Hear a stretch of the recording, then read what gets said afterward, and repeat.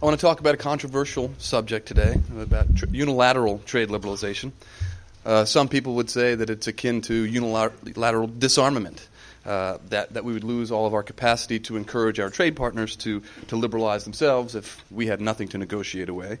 Others would say it's a nice theory, kind of pie in the sky, but politically impossible.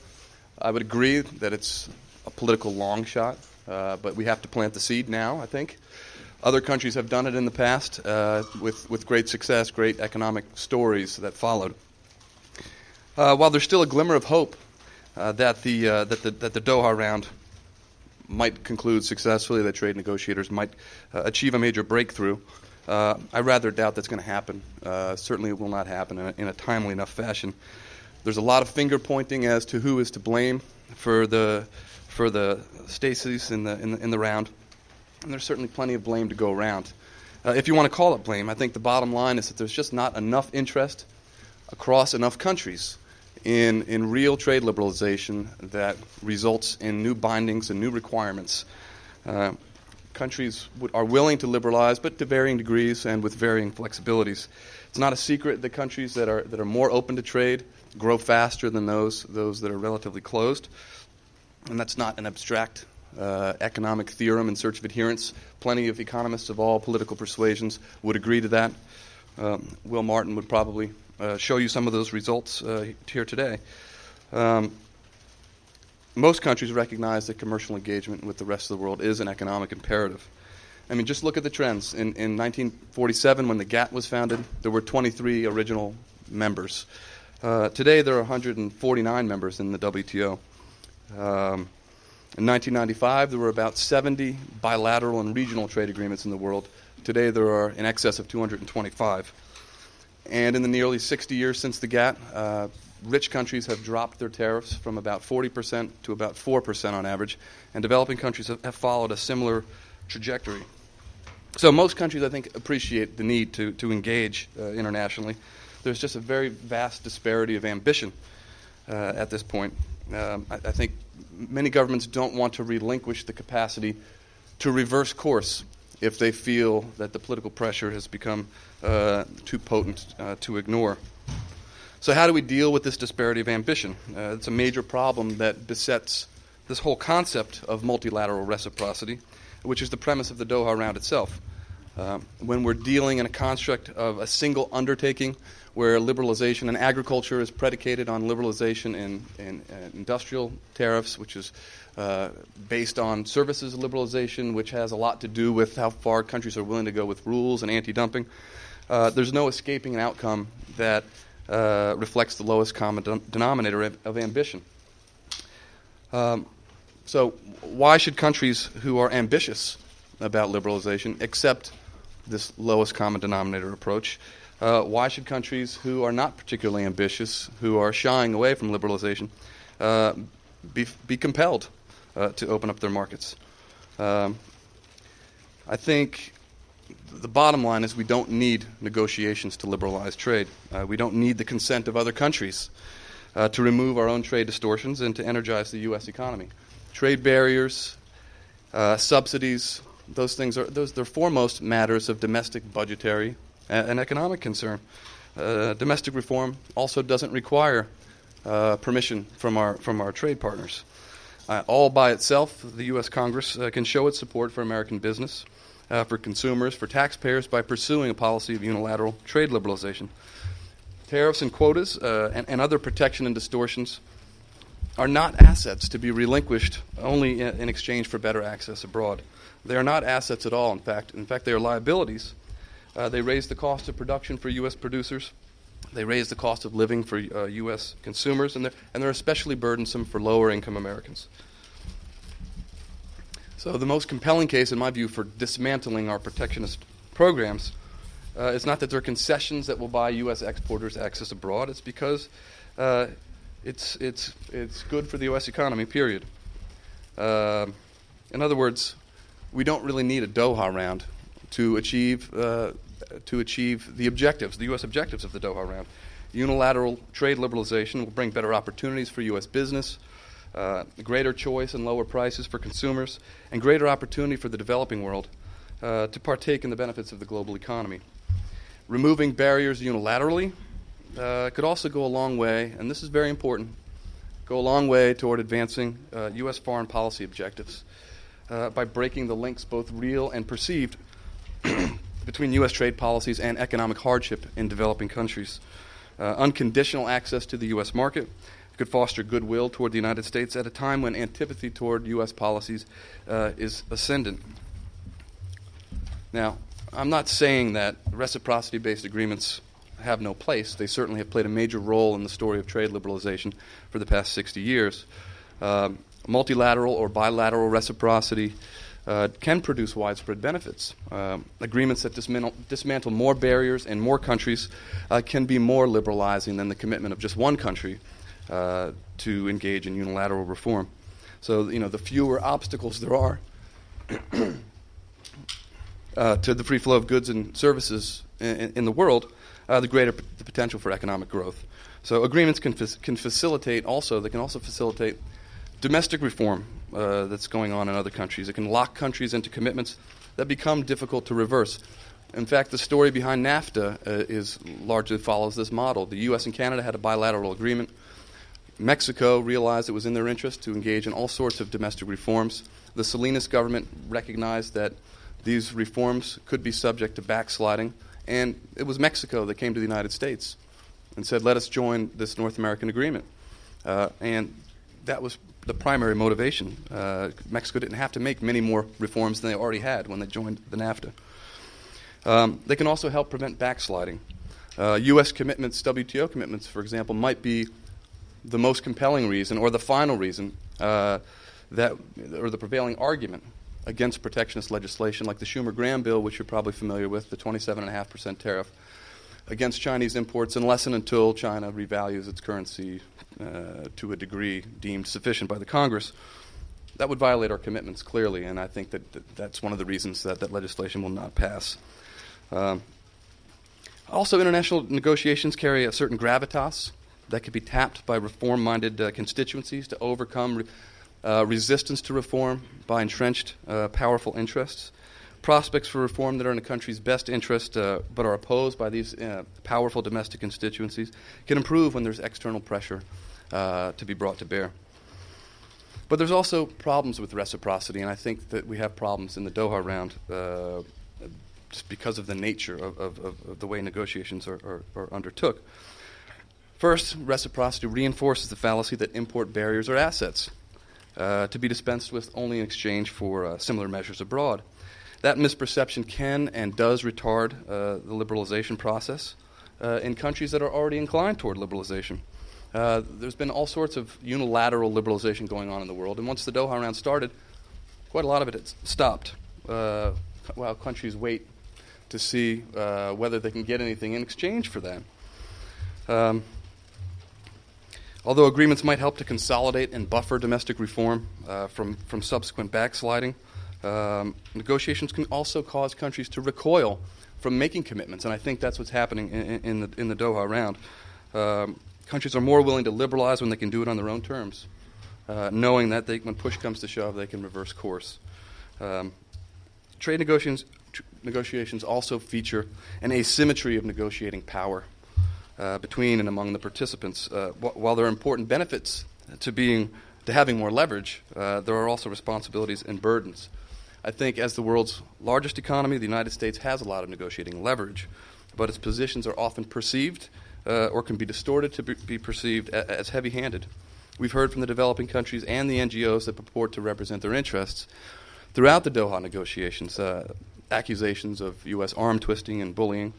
Many have alleged that the negotiating process is the exclusive domain of a few rich countries, and that proposals are presented on a take-it-or-leave-it basis and in no way reflect the concerns of the smaller countries. So this asymmetry requires, in perception, if not in reality, that the U.S. assume a greater share of the responsibility for the consequences of any agreement. So if a trade agreement fails to deliver the advertised benefits expeditiously to the smaller, poorer countries, even if that failure may be attributable to purely domestic policy errors unrelated to the agreement, then the agreement, and by extension the United States, bears some of the blame.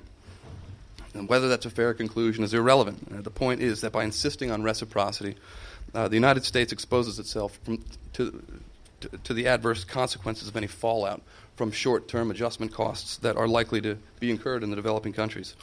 And that, to me, can seriously undermine our foreign policy and security objectives. Much research on the benefits of trade liberalization affirms the conclusion of a 2001 IMF paper which states, although there are benefits from improved access to other countries' markets, countries benefit most from liberalizing their own markets.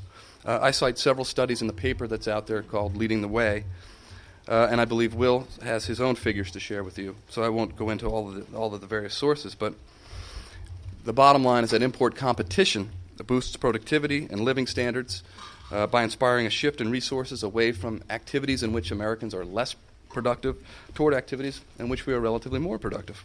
It also extends family budgets by keeping prices in check. It increases quality and choice. It raises average productivity, and it reduces the cost of production for U.S. manufacturers. This year's economic report of the President contains data comparing trends in overall consumer prices, including prices of non-traded goods and services, to the trend in import prices, and there's a staggering difference. But just to give you an idea, real prices for highly traded goods fell considerably between 1997 and 2004. Audio equipment declined by 26%, TV sets by 51%, toys 31%, clothing 9%. In contrast, real prices for largely non-traded products like milk increased 28%, for butter 23%, ice cream 18%, peanut butter 9%, and sugar 9%. So, in addition to their their suppressing effects on prices, imports allow consumers to benefit from a wider variety and better quality of products and services. Americans also benefit as producers, investors, and workers when access to imports is improved. U.S. producers need imported raw materials and components to lower their own costs of production, and competition for their final goods inspires greater efficiencies, exposes these firms to international best practices, and ultimately helps to raise productivity. When productivity rises, wages and profits tend to follow suit, benefiting workers and investors. Through all these channels, imports help U.S. industries remain competitive at home and abroad and help the economy to grow and living standards to rise. And the benefit of better access of imports for U.S. producers to raw materials translates into better market access abroad. Trade liberalization at home reduces costs in the supply chain to render businesses more competitive here and abroad. And when foreigners have better access to the U.S. market, they have the opportunity to earn more dollars. So the income effect of their sales in the U.S. Has a measurable impact on their demand for U.S. products. As imports have increased year after year over the past several years, so have exports. Last year, more than $900 billion of U.S. production was exported. So in my paper, there are some charts that reflect a correlation between import growth and export growth. And we tend to export more to countries from whom we import more, as one would expect. So you might say, as members of Congress say, Dan, sounds like a neat idea, but the U.S. market is already pretty open. What is there to liberalize? Well, on average, we're pretty open. Our average tariff, the average applied tariff in the United States in 2005 was 1.4%. It is relatively low, and about 70% of all U.S. imports entered the market duty-free that year. But those averages obscure certain facts, as averages tend to do. That 1.4% average reflects the fact that that products with low or no duties tend to be imported more than products subject to higher duties, and that skews the average lower. The average nominal tariff, which is just a straight average of all the product-specific tariff lines, is closer to 4.9%, which reflects a range of individual tariffs of 0 to 350%. Many of the products subject to above-average tariffs are necessities, like clothing and footwear and food. Products in Chapters 61 and 62 of the Harmonized Tariff Schedule, which is how we keep track of our imports and how we assign duties, those chapters cover imports of clothing, apparel, and clothing accessories. They are the most heavily taxed. The average for those chapters is 11.5% duty, which is a rate 8 times higher than the overall average. And while imports of those products, clothing, accounted for only 4.3% of all of our import value in 2005, the duties collected on those products accounted for 35% of all the duties collected by the Customs Service. Lobbyists for the U.S. textile industry and their representatives here in Congress like to claim that our trade agreements and our preference programs provide duty-free access to the world's poorest countries. But the fact is that most clothing that comes into the United States is taxed, and is taxed fairly heavily, and that's a pretty strong indictment against the rigid rules of origins that are in the fine print of many of these agreements and preference programs.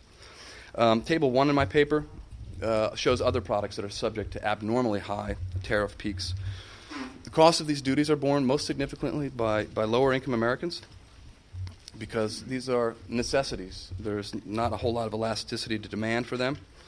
So lower-income families devote a higher proportion of their budget to these products. And these products are also the same products that are most likely to be produced and exported by developing countries. It's of no relevance to countries like Macau or Cambodia or Bangladesh or Sri Lanka, Pakistan, or Vietnam that the average applied tariff in the United States is 1.4%. What matters to them is that their exports are subject to duties between 6 and 12 times higher than that average. What matters to them is that although their exports comprise a small fraction of the total imports in the United States, their share of U.S. duties collected is substantial. Table 2 in the paper out there, in my paper, provides a breakout by country of duties collected, average duties assigned. But it's pretty stunning. You'll see there that the average duty applied to OECD countries is 0.8%. That's below our average 1.4%. And nearly 3/4 of rich country imports come in duty-free. But Macau's duty is almost 17%, and only 2.7% of imports from Macau come in duty-free. Cambodia has a similar picture, and all those other developing countries I mentioned do as well. So the U.S. tariff system is regressive. Lower-income Americans and workers in poor countries bear the biggest brunt of its bite. But U.S. protectionism goes well beyond tariff peaks to include import quotas, anti-dumping measures, anti-subsidy measures, government subsidies, rules of origin, Buy American provisions, and more. And all of these forms of protectionism are costly and unfair.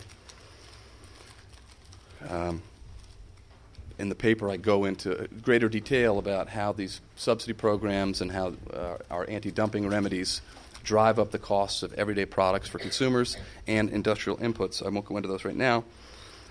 But the U.S. does not need reciprocal agreements to remedy these problems. In fact, reciprocal agreements, in my view, might prove too costly in terms of our foreign policy credibility. There are now 149 members in the WTO at disparate levels of economic development, with different negotiating priorities and asymmetric negotiating resources, attempting, presumably, to reach consensus on a diversity of issues in an increasingly contentious environment. Even if an agreement were reached, it would likely tax U.S. credibility further. As I alluded to before, naysayers would inevitably say that the U.S. subjected them to arm twisting or blackmailing. And I don't think that the U.S. should subject itself to those assertions because we will therefore be blamed when necessary adjustment costs are incurred. I think if the U.S. were to take the lead and remove its remaining trade barriers without demands of others, not only would we reap the economic benefits of openness, but others might be inclined to follow suit. It could trigger a reciprocal response, what Professor Jagdish Bhagwati calls sequential reciprocity. Other countries may be inspired to emulate U.S. policies because we've demonstrated them to be successful, and simply because many of these countries will recognize that it's in their interest to do so. In this world of globally integrated supply chains, just-in-time supply chains, relentless competition among developing countries for markets and for investment, I don't think there's much of a way for these countries to compete unless they're as open and as transparent as possible. So I think it is in their interest to open, and I think that they will. In fact, they have been doing, according to a World Bank study, between 1983 and 2003, developing countries reduced their weighted average tariffs by 21 percentage points, and unilateral reforms account for 2/3 of that. The other 1/3 was because of agreements, bilateral regional agreements. So these countries recognize that. So I know that even though you're all convinced of the merits of selling unilateral liberalization, you all know that selling it to Congress is going to be pretty difficult. I would have to agree with you. vested interests. There are vested interests that have an entrenched way of thinking about trade, and it will take time to overcome. But I think the effort can begin now by attempting to change the rhetoric. We need to stop demonizing imports. Imports have tripled over the last 25 years, while the number of net new jobs created in the United States increased by 32 million. And as imports rose, so did GDP. Last year we had a record number of imports, which occurred alongside the creation of 2 million net new jobs, a reduction in the unemployment rate by the end of the year to 4.6%, 4.7%, and a 3.5% increase in GDP. Imports are not draining our economy in any way. Likewise, I think the USTR's office, when it talks about trade, needs to stop exclusively touting the export market benefits of an agreement and downplaying the fact that foreigners will have better access to our markets. They need to talk in terms of the benefits of those imports. Former USTR Robert Zoellick tried that a couple of years ago when he introduced this zero for zero tariff policy. He said it would turn every every store in America into a duty-free shop. And he talked about the benefits to consumers, and I think policymakers need to start talking about that in order for us to get a better understanding of how trade affects our lives in a very positive way. I'm going to stop there and turn the podium back over to Brandon. Thanks very much for your attention.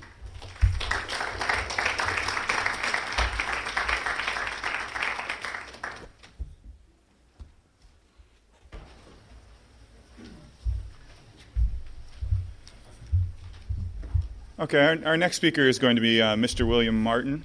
He is the lead economist at the Development Research Group of the World Bank. He specializes in an analysis of trade policy reforms in developing countries.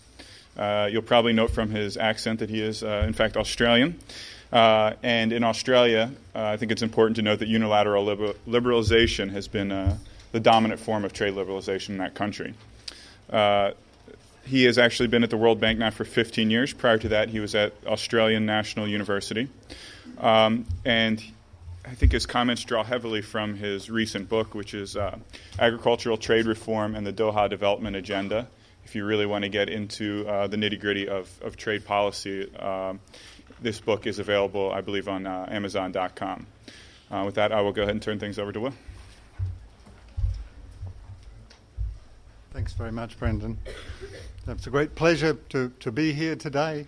And I'd like to cover three basic questions in my presentation. The first, look at some of the costs of current protection and subsidies worldwide and the potential benefits of reform if countries went ahead with complete liberalisation.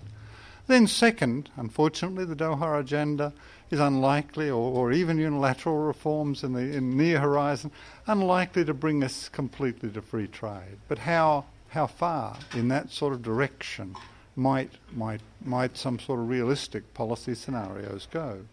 And thirdly, to look at the issue of the potential role of unilateral reform. Now, to do this analysis, what we did was to use a very standard computable general equilibrium model, the linkage model maintained by Dominique van der Mensbrugge at the World Bank, and to undertake an analysis of global liberalisation from a situation where protection was at levels in 2001, the observed levels of applied rates of protection in 2001, but also the commitments that have been agreed, and most important of that, China's accession to WTO, a huge liberalisation. In an earlier book, we estimated that the benefits to the world were about $75 billion per year of China's reforms, China's liberalisation under its accession. That's a huge reform that brought down barriers in that large and growing market a great deal. As well as that, a lot of liberalisation in developing countries. Agriculture was still part of commitments under the Uruguay round. We'll be lowering barriers. And then a number of countries, 10 countries, joined the European Union. They agreed to lower most of their barriers, but in fact to raise some agricultural barriers. And we took that into account in our analysis of the baseline.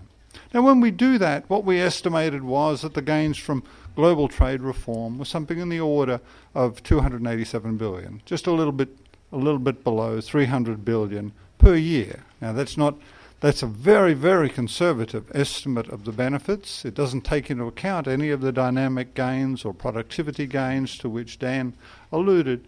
But it's the thing that we can relatively easily measure.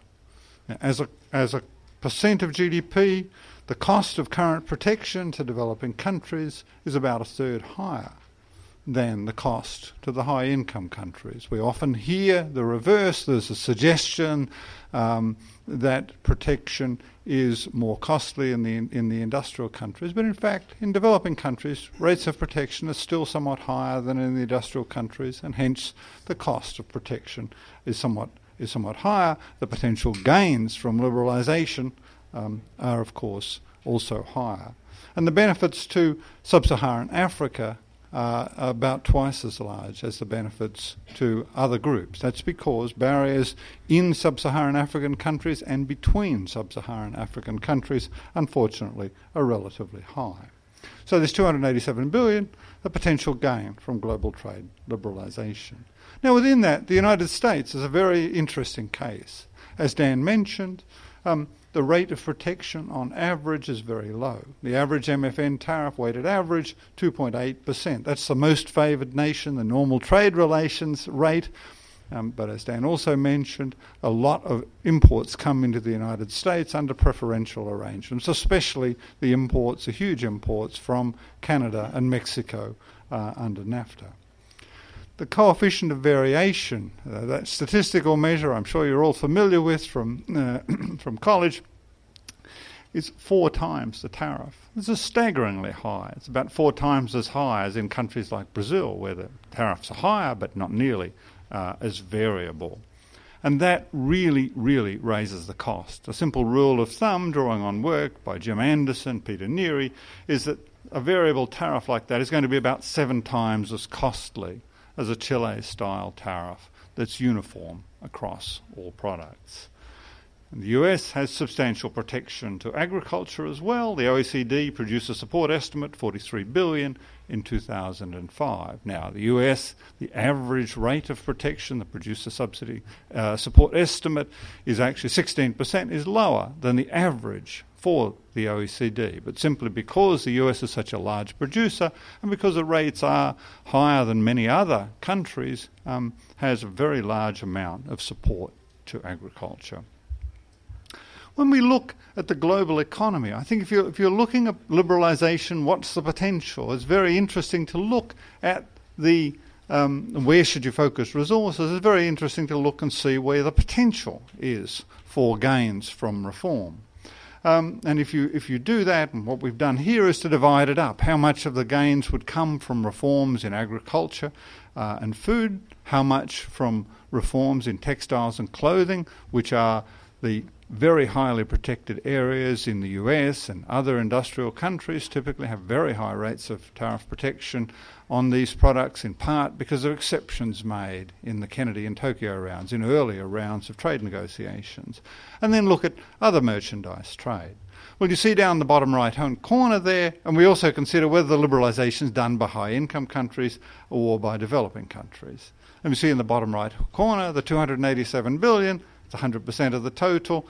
If you consider, do the gains come from agriculture or non-agricultural liberalisation, what you see is we estimate about 63% of the total benefits from reform come from agricultural trade liberalisation. This is surprise to many people, and not a particularly well appreciated observation in certain regions like Europe, because it suggests a focus on liberalising agriculture as where the majority of the gains would come from. Why is it? Well, rates of protection in agriculture are high and highly variable across commodities and across countries, much more so than they are in non-agriculture. So even though it's a small sector in trade, less than 10% of world trade, because of these high rates of protection and highly variable rates of protection, the majority of the benefits from trade reform come from then textiles and clothing, disproportionately large share of the remainder of the benefits, almost 14% out of the remaining 36%, come from textiles and clothing because of the high rates of tariff in those, 23% from merchandise trade. In terms of the global gains, about 55% come from liberalisation in high-income countries because that's where while the protection rates are low, that's where the overwhelming majority of GDP is generated, and where you have these highly variable rates of protection. But still, 45% of the global costs of protection come from, or benefits from liberalisation come from developing countries. When we look at developing countries, we see a very similar thing. Agricultural reform provides about 63% of the benefits to developing countries from total reform. Textiles and clothing are more important. Not surprisingly, these are hugely important exports from developing countries, labour-intensive products. About 50%, if we go down the right-hand side, about 50% of the total gains to developing countries come from their own reform, and 50% from the reforms in the high-income countries. So that suggests that even for developing countries, liberalisation of agriculture, hugely important, and own liberalisation is hugely important. Now, within agriculture, just as we have two sets of negotiations at the WTO on merchandise trade, agriculture and non-agricultural market access, within agriculture there are separate discussions on what's called the three pillars: agricultural market access, which is largely tariff barriers, domestic support, the subsidies paid by governments to their farmers, and agricultural export subsidies. Now, a lot of discussion suggests that these are equally important. But if you look at the world, or for the high-income countries, what you see is that market access is overwhelmingly the most important. Again, that's because of the huge variability in rates of protection. It's because most of the protection is actually provided, support is provided by market access barriers, by tariffs, rather than by subsidies. Subsidies are non-trivial in their importance. Agricultural export subsidies, well, they're very small nowadays. Really, it's only Europe who's a major user of those. When you look at impacts on developing countries, market access is even more important. The export subsidies paid by industrial countries are a subsidy paid on products which are exported to developing countries. So it's as though taking those away actually has a negative impact on welfare in developing countries. Which products matter in all of this? Well, rice is one of the most important, sugar, meats. All of these very high rates of protection, highly variable rates of protection. Rice has tariff rates of 1,000-odd% in Japan and in Korea. It wasn't always this way, but it is this way now. Those are hugely costly. So liberalisation of rice would have enormous benefits, as well as creating huge opportunities for people in developing countries to get access to those markets, and people, of course, in the United States, another efficient producer of rice. Sugar, very highly protected, very, very costly. The world price of sugar is hugely depressed. Sugar and dairy products, hugely depressed by the current structure of protection. Much of the protection is justified because the prices are low. The prices are low because of the protection. It's a vicious circle. Now, that's just about broad overall liberalisation. As I mentioned, it's not likely that we will see that. Not everyone has got the message just yet, how important liberalisation is, the way and the fact that most agricultural policy measures are not put there to maximise social welfare, but rather to concentrate to further the interests of rather specialised interest groups that happen to be better organised than the rest. So in the current negotiations in the WTO, what we're seeing is discussions of partial but potentially quite large liberalisations, where we're seeing discussions of things like 75% tiered cuts, that is, cuts that are highest on the highest tariff rates. The United States is pressing for 90% cuts, the G20 proposal 75%. There's discussion of things called sensitive products, products that will be excluded from liberalisation. This is a mistake that was made in the earlier negotiations at the GATT, and which have left us with these very high tariffs on textiles and clothing that greatly disadvantage developing countries and damage the economies of the countries that use them. There's discussion of tariff caps. There's discussion of special and differential treatment, which means smaller cuts in developing countries. And that, of course, reduces the benefits to developing countries largely. We analyse a 75% tiered cut to domestic agricultural subsidy ceilings. That's important, particularly in the United States, because the subsidy part of domestic support is more important in the United States than elsewhere. Agricultural export subsidies, there's agreement to abolish those from 2013. We look at a 50% cut in non-agricultural tariffs. In fact, the negotiations are potentially going further than that. There are proposals for a 20% ceiling on non-agricultural tariffs, which is really quite a striking outcome if something like that could be achieved. I think it took the industrial countries under the GATT 7 rounds of negotiations to get to a ceiling where tariffs would all be a situation where tariffs would all be brought below 17%. Basically, if we get the sort of 20-20-20 proposal that's being discussed or being advocated by Mr. Lamy, we'd be looking at a situation with a ceiling tariffs of 20% in developing countries.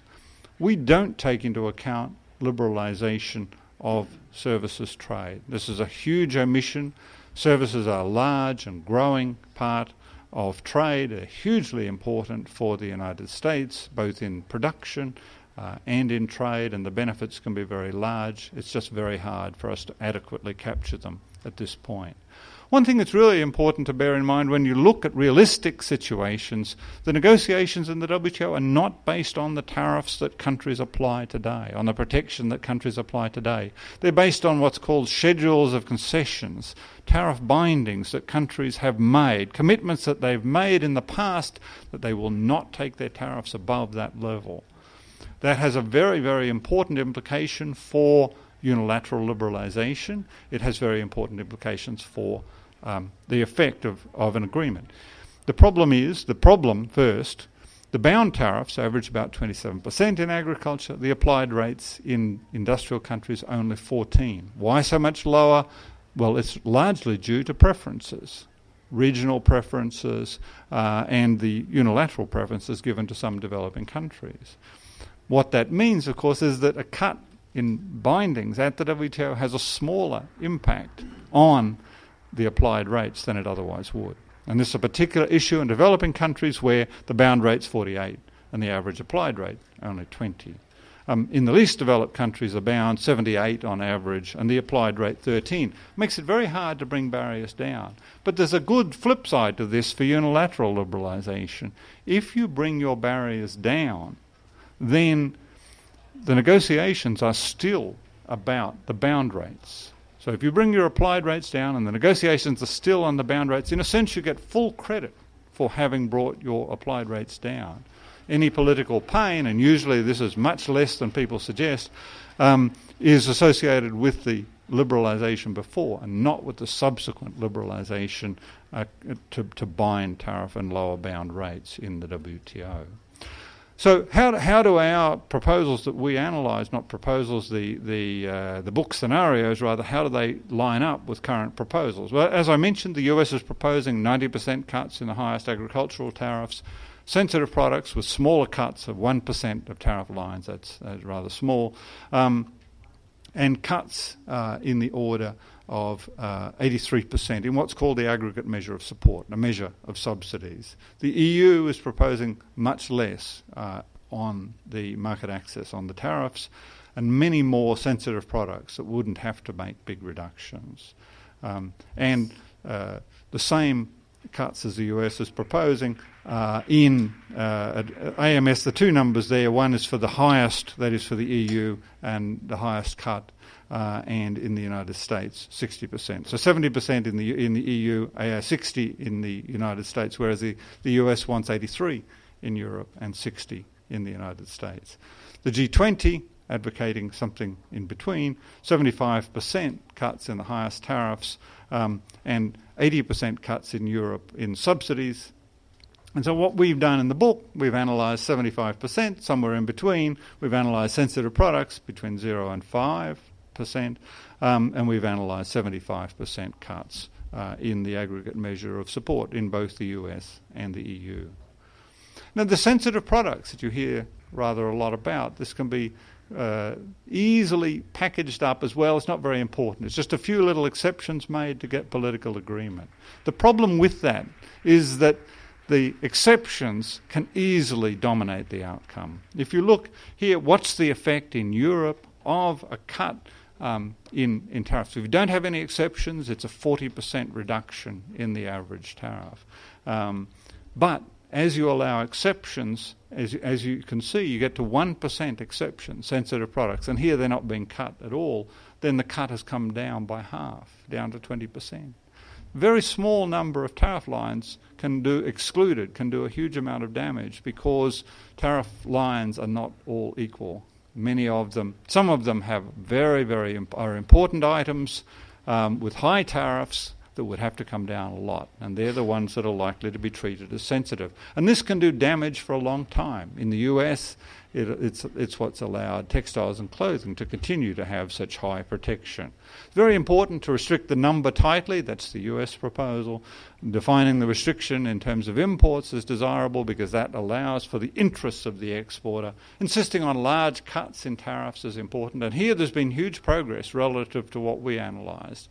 The current discussion is about 50% cuts in these tariffs rather than 15% as we did. Impose a cap on sensitive products. That's really important with some of the mega tariffs like the rice ones in Japan and Korea. And require expansion of what's called tariff rate quotas in all cases would be very helpful. When we look at the domestic support, you see here one of the issues of tension. The commitments on aggregate measure of support, these bars indicate the average amount of subsidies countries are allowed to pay. And the crossbars show you where they would come to after the different proposals for liberalisation. And what you see is that for Europe, actually, it's very hard to bring down the actual rates of subsidy. There is so much space between the actual levels of support which are given by the white part of the bar and the total bar. There are all sorts of ways that these can be reinterpreted so that domestic support can be got rid of. And Japan did this. Your domestic support includes a sum of your administered price, the effect of an administered price. You can get away from an administered price without changing policies. This creates a real opportunity to evade discipline. But the United States is more likely to have to make real cuts in protection, and that's why there's more political tension here. Now, there is a very important question. These subsidies are actually very, very costly, and the United States would benefit from reducing them. If we look at the different scenarios, what we see, developed and developing countries, the potential benefits to developing countries are much greater than the potential benefits as a share of GDP to the developing countries. Developing countries are greater than they are to developed countries, but because of the way the negotiations have gone, the benefits to developing countries are likely to be smaller. So with the agriculture negotiations, the benefits to the industrial countries, 0.2%. It's about a third of the potential gains from full liberalisation. But the benefits to developing countries are much less because they're making smaller cuts, the special and differential treatment. If you have sensitive products, though, the benefits of developing countries to everybody drop dramatically. The benefits of developing countries completely disappear. Agriculture and non-agriculture, if you have non-agriculture there, the benefits to everyone go up substantially. And if you didn't have these smaller cuts in developing countries, then the benefits to developing countries and industrial countries would rise further. The real income rise, I think it's the countries that benefit the most, countries like Thailand, Brazil, which have high rates of their own protection, and so they get the benefits of essentially unilateral liberalisation. Japan benefits because it's got such highly distorted agriculture, and bringing that down would be very, very helpful. When we get down there to the United States and China, interestingly, both countries now with relatively low protection, both large economies, the benefits to them are very small as a share of GDP, at least the way we measure them.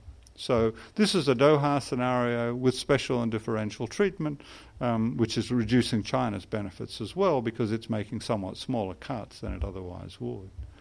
Important to recognise the gains we get from these conventional modelling exercises are hugely underestimated. As I said, only merchandise tariffs, no non-tariff measures, no services barriers. The aggregation, we don't capture really the huge variation in tariffs, which is extremely costly.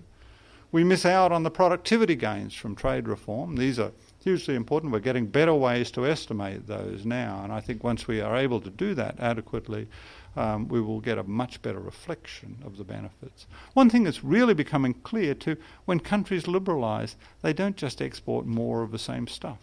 They export lots of new and different products. That helps them diversify their exports. This has really been very clear in most developing countries, especially in countries like China, where the exports, most of the export growth is in products China didn't export at all 20 years ago. And there's another very important feature, which is the benefits from locking in liberalisation. We're assuming that if you put in a tariff binding at today's level of protection, it gives you no benefit. It's only when the benefits, when the binding is lower than the applied rate, that there are benefits. But let's do a thought experiment. If you go back to 1955, Japan, the average rate of protection on rice was 46%. We would have said there was no benefit from liberalising, from binding Japan's rice tariff at 46%. Great, thank you. But in fact, that red line would be the outcome since then, had Japan bound its tariffs in 1955. The actual outcome has been that hugely costly rise in protection to rice, the actual outcome over the years to 2000, hugely costly rise in protection to rice, hugely costly both for Japan and for the countries that trade with it. The role of unilateral reform. Unilateral reform can provide an important part of the gains from global trade reform. Developing countries recognise this, reduced their own tariffs by 2/3 in the last 20 years. They've really come to recognise the cost to their economies of the previous high rates of protection. The other thing is, it's not unilateral disarmament at all. It retains WTO negotiating capital. The negotiations in the WTO are all about bound tariffs, schedules of concessions. And so lowering unilaterally provides the economic benefits of liberalisation right up front and preserves the negotiating capital for subsequent negotiations. Dan's pointed out, I'm down to about 1 minute just to recap. I think the Doha agenda is hugely important. Reducing agricultural protections, especially, is difficult without pressure from trading partners. The Doha reforms cut bound tariffs and subsidies, which are often above the applied rates, which in the short run means you need large cuts to reduce protection. And it's going to be very important to have caps to reduce the highest tariffs. The scenarios show that current proposals could yield quite large gains in significant shares of the total potential gains, but the things like sensitive and special products can decimate the gains, especially if there aren't caps on those products. As well as that, in recent work on poverty impacts, the special products that are being advocated in developing countries could raise poverty substantially by raising the cost of staple foods. Developing countries are going to gain, if they participate more fully, expanded South-South trade and improved efficiency. And very importantly for today's session, there's really no need to wait or to think about conserving negotiating capital. Unilateral liberalisation can give those benefits of potential future negotiation, many of those benefits right now. Thank you.